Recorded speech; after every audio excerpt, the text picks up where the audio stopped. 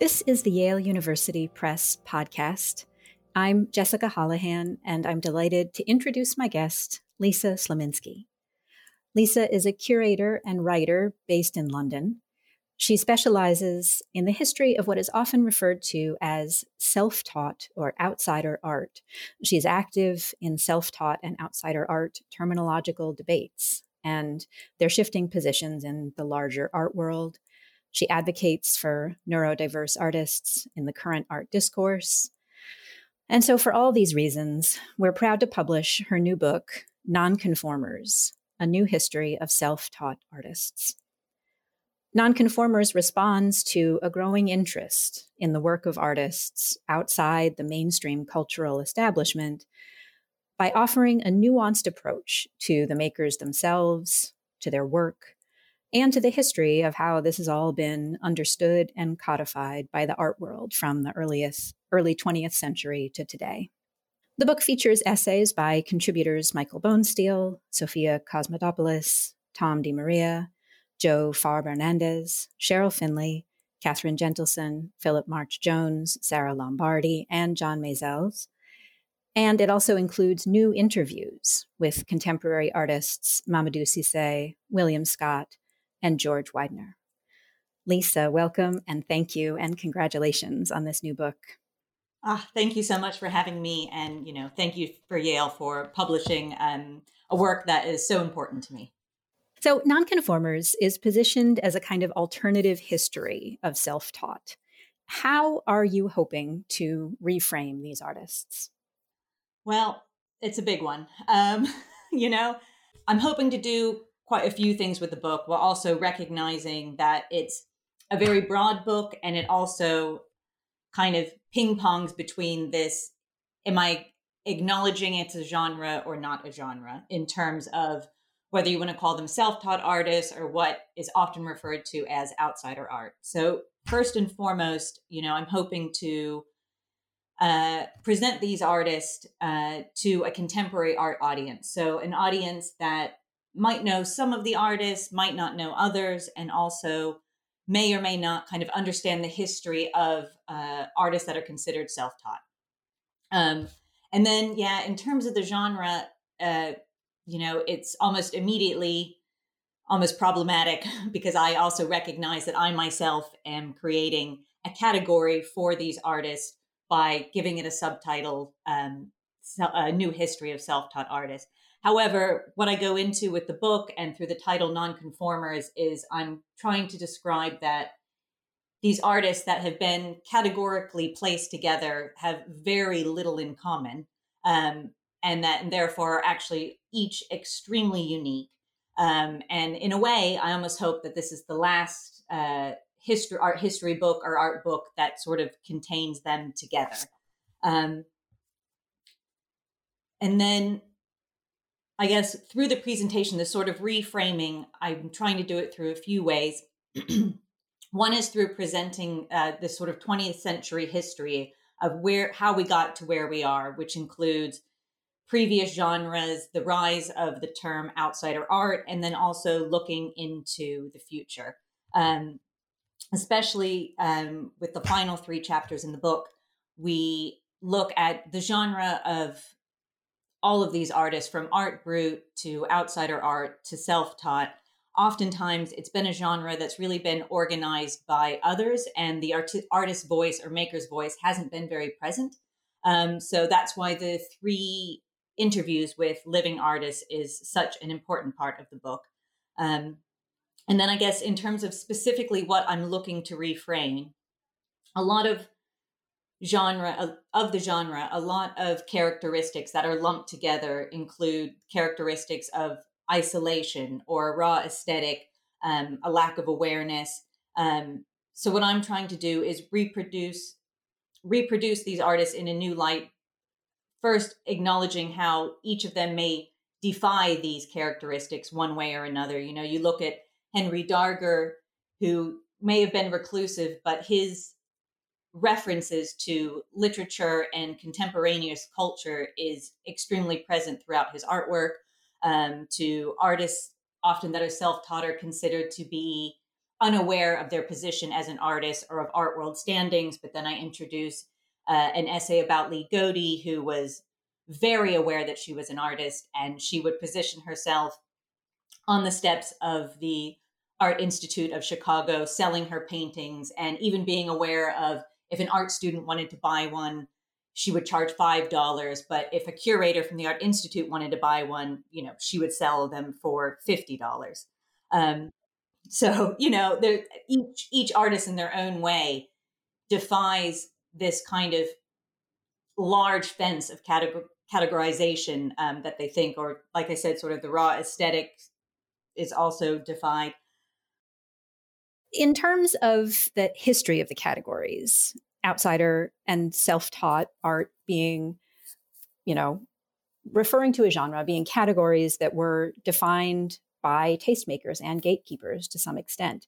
Can you talk about the historical importance of the roles that were played by the French artist Jean Dubuffet and the British art historian Roger Cardinal? Sure. Two very, important figures in terms of, both cultivating the genre, which is now considered outsider art or self-taught artists, but also in their own ways really did act as advocates for their art, for the artists. Jean Dubuffet, he was already a pretty established French painter in the 1940s. When he, in 1945, traveled to Switzerland, interested in this idea. In 1922, there was the publication of what was Artistry of the Mentally Ill, which was a book of works by psychiatric paintings that was published. And Dubuffet had seen this, so he was really intrigued through this notion of some of this sort of creative work that was coming out of psychiatric institutions. So in 1945, he traveled to Switzerland to visit some of these institutions and some of these collections that were starting to be gathered by doctors. And he just thought it was such an amazing new way of considering, who can be an artist and where creativity can come from. And he started collecting work, and he also started working with, like-minded colleagues and other artists. The Surrealists, André Breton and other Surrealists, were also getting quite interested in both work from psychiatric institutions, and then Surrealists were also looking at, other work of mediumistic or spiritualist circles. And they put on, under the guise of Art Brut, which is the translation of, raw art, their first exhibition in 1947. And from there, it just really, really grew. They would do publications, and he kept collecting, and they wrote a manifesto and grew into larger exhibitions. And there are some problematic, if you're looking at it through a historical lens, of, some of the language or some of the things Dubuffet did do, but it was very progressive at the time. So he was one of the ones where he did really appreciate the work aesthetically. And if you look at certain works by Jean Dubuffet, you can actually see that he really borrowed stylistically from some of the artists. They definitely influenced his own practice. So although he really appreciated aesthetically what they were doing, he did sort of set forth this precedent of qualifying an artist because of their positioning, in the sense of he juxtapositioned them against the academic art world, which, he did speak about negatively. I think he referred to it at one point as a pampered racehorse, so he was elevating the voice of these artists, but it was in a very specific juxtaposition of it is different to outside art. It is different to the academic art world. It is qualified because it is coming from someone who is doing it innately, and it has a raw aesthetic, as opposed to, I guess, what we're kind of growing into in the 21st century, in the more sense of it's a contemporary art maker. We need more diverse voices and perspectives in the art world. So it may come from somebody who is either not academically trained, or may come from, the less academic or traditional path, so to speak. What he also did was he did introduce this kind of European status of Art Brut being very linked to artwork that was done by people with mental health issues. And that's where I'll sort of roll into Roger Cardinal, if that works. Yeah. Well, and I'll just say real quick about Jean Dubuffet.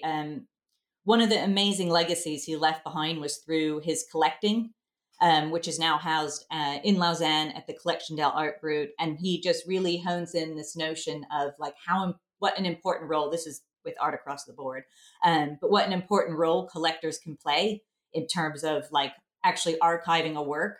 I'm sure, hospitals, psychiatric institutions, a lot of them were not going to hold on to this material. So through his collecting, and other doctors certainly did this as well. But, that, in turn gave us an archive, that certainly fed into the book and provides, an opportunity for all of us to kind of, learn about and experience the work today. So Roger Cardinal, he was actually studying surrealism, or working on a book on surrealism. And he also traveled then to Paris in 1967, which I'm not sure if I mentioned it. The Art Brut movement, or the Fourier and the Compagnie d'Art Brut, these exhibitions that Dubuffet was doing, it was also in Paris. So that was sort of the center for him. So when Cardinal went to Paris in 1967, he was actually able to visit Dubuffet's collection, and he was, extremely interested and excited about this type of work. And he pitched to write a book for basically introducing the notion and artist of Art Brut to the English-speaking language. So that's sort of where his sort of interest started, and he was developing the book. And within the book, he did start introducing, non-European artists into the book. Including British artist Scotty Wilson, Simon Rodia from America. And what I always find quite interesting is he actually did not choose the title Outsider Art. Yeah, for the impact that it's had. He wanted the title. What was his idea? He wanted the title Art for the Artless. Which the publishers didn't go for. And then they recommended Outsider Art, which, if I'm remembering John Mazel's article correctly, he only gave it about a 7 out of 10, but that was sort of the, okay, let's settle on this, which, I'm sure happens, a lot in the book world. So that book was published, and weirdly, it had very slow reception in the beginning. And went rather unnoticed in terms of like press in the UK or anything like that. And then in 1979, he put together an exhibition with Victor Musgrave at the Hayward Gallery, which is a very important big public institution here in London, called Outsiders: An Art Without Precedent or Tradition. And what's very important about that and Roger Cardinal's book is this sort of starts to show where the merging of what was happening in America starts to be introduced to and merged with this term outsider art and with the Art Brut movement. So looking at the Hayward exhibition as sort of, I guess, an emblem for that process and for Roger Cardinal's book and his book as well. You have the classic Art Brut artists coming into play. You're introducing a few more mediumistic artists. British artist Madge Gill was in the exhibition, but then you're also seeing some American artists coming into play. Henry Darger, who fits pretty, you can see sort of that connection to Art Brut. However, self-taught artist Joseph Yoakum, who was Chicago-based, was in the exhibition.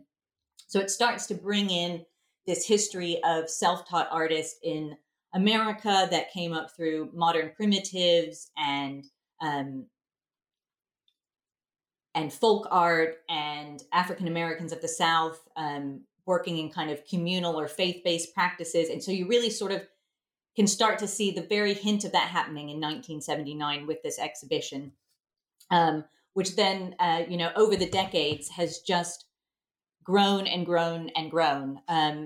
His term outsider art has become an art fair. It's used kind of globally to mean a lot of times anything that is self-taught or art brut, or potentially even now, sometimes it's referred to if a contemporary artist has an intellectual disability. It really has become so outstretched, which I guess kind of a is one of catch-all. the things that I kind of actively kind of discuss and trying to address in the book, in the sense that it might just be time to sort of start letting these artists stand on their own, which I use the history of the modern primitive movements in MoMA and the Black Folk Art exhibition, as well as what we just discussed in terms of outsider art and art brut, to sort of reframe the artists a little bit, explaining why and how they were kind of connected to these genres, but then how we can also sort of start to introduce them into 20th century history alongside the modernists and the abstract expressionisms, and then into today, just allowing everybody to just sort of be a contemporary artist, which is happening. Lynn Cook's Outliers exhibition from 2018 is certainly a great example of seeing this sort of change happening. Yeah. So would you say that in order for there to be this increasing acceptance for the idea of outsider art, as problematic as we understand that to be, it needed both kind of the imprimatur of the art world, the arbiters, the art historians and the curators at major museums, and also a kind of uptake by art consumers. I mean, the art world wasn't going to be able to insist on this as valid art if there wasn't broad interest among people who are interested in art, right? Sure. I mean, I guess that's where it's very interesting, because it's sort of, outsider art as a genre very strongly does have its collectors, does have its sort of marketability. I think otherwise, Christie's wouldn't head up a sale that is the Outsider Art Fair, and, the Outsider Art Fair, which has been going on since 1993, wouldn't be going on. But then I guess exactly in terms of curators and institutions, both ones that like embrace and operate or consider themselves operating, within outsider art, and those that don't, it's interesting to wonder where and how this play is going to happen. One of the things I sort of question in the book is I'm still trying to get my head around if whether, people that are embracing this sort of outsiderism, this counterculture thing, is there hope that an artist remains only within that remit of outsider art, or are they hoping that it will, jump categories and not be considered that at all? Or can there be an equal juxtaposition? I mean, I know Tom DeMaria, who has been a longtime director at Creative Growth, which is a studio for artists with intellectual and developmental disabilities. I know he discusses in the book, his push and pull, where, they don't embrace the term outsider art, but they do position themselves within the outsider art fair because, there are collectors and there is great interest for their artists. And it does ultimately, raise the artist profile, even if they don't consider themselves, outsider artists. And then similarly, I do think, for those kind of institution and curators coming to understand this history of artists that were or are considered outsider artists or self-taught, I think there is an interest in, bringing them more into the history and more into curated exhibitions. We're seeing it with the Venice Biennale that is or was opening. 3 of the artists, Minnie Evans, Nikki de St. Phal, and Sister Gertrude Morgan, are part of the large Venice Biennale exhibition. And certainly it's not prefaced as them being self-taught, or that's not the concept of the overall show. Right. And I always think with an artist like Judith Scott, she's been a great artist that has straddled both being considered self-taught or being sort of sometimes considered an emblematic artist historically of outsider art, while also being contemporary. Her work is collected by MoMA, but it's also in the collection of Del Art Brut, and is one more marketable than the other? I don't know. Mm.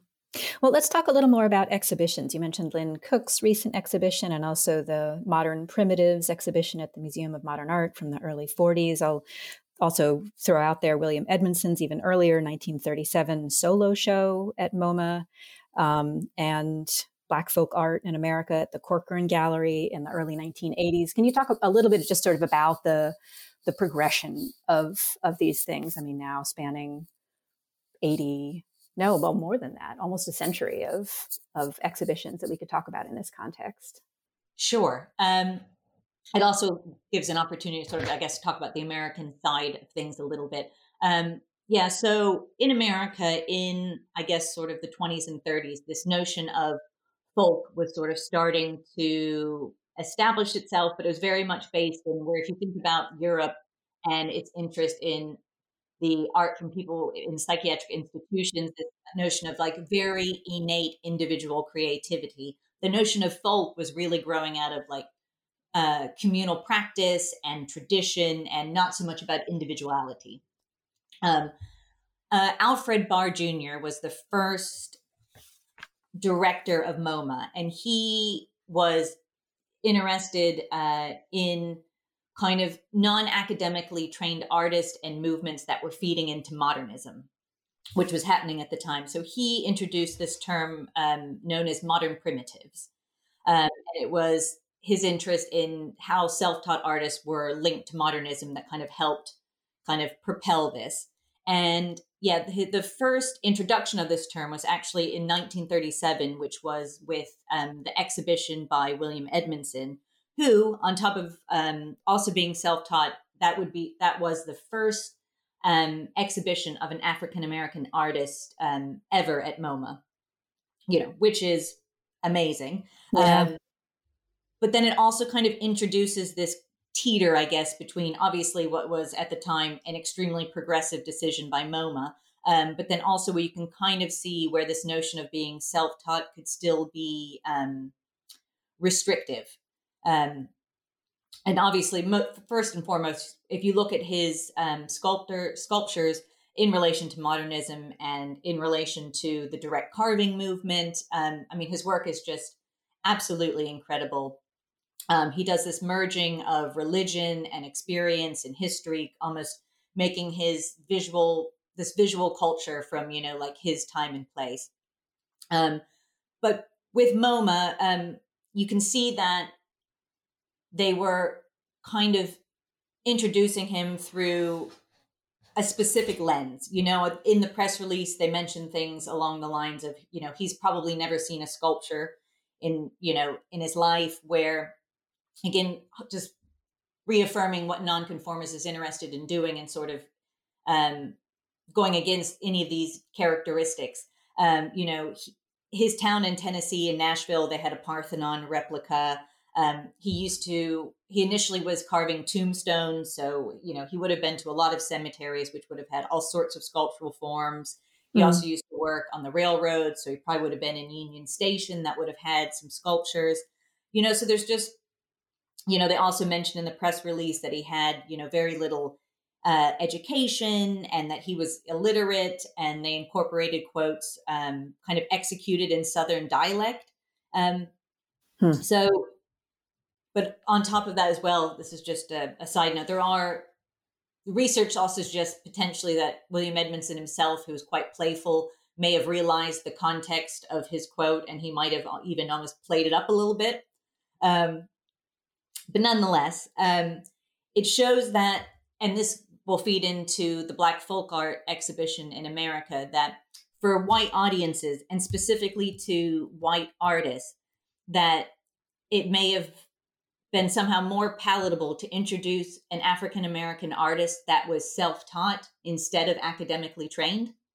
If that makes any sense, in the way that it would just be less. It kept them separate on an additional level if they could just sort of kind of consider them like folksy and self-taught. Right. If that was the reason that they were being exhibited, and yes, sort of sidelining race in a way, despite the fact that it in fact highlights the racial difference. Exactly. And then for potentially, let's say for a male white artist not to feel, I guess, almost potentially threatened, I suppose, by an academically trained African-American artist. Mm-hmm. So the exhibition opened, and what was interesting is it was fairly well received, and one of his works, Mary and Martha, went on to be exhibited the following year in Paris.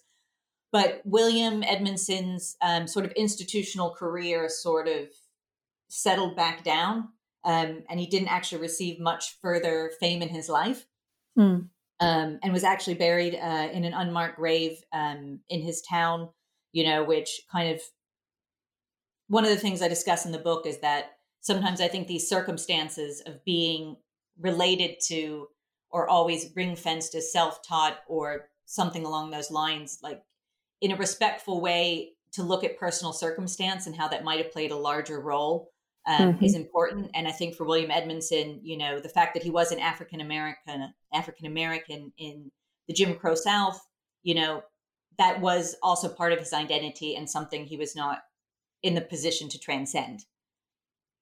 And then, but what's interesting, so in the 1980s was the Black Folk Art Exhibition, which ended up being sort of the revival of William Edmondson's work.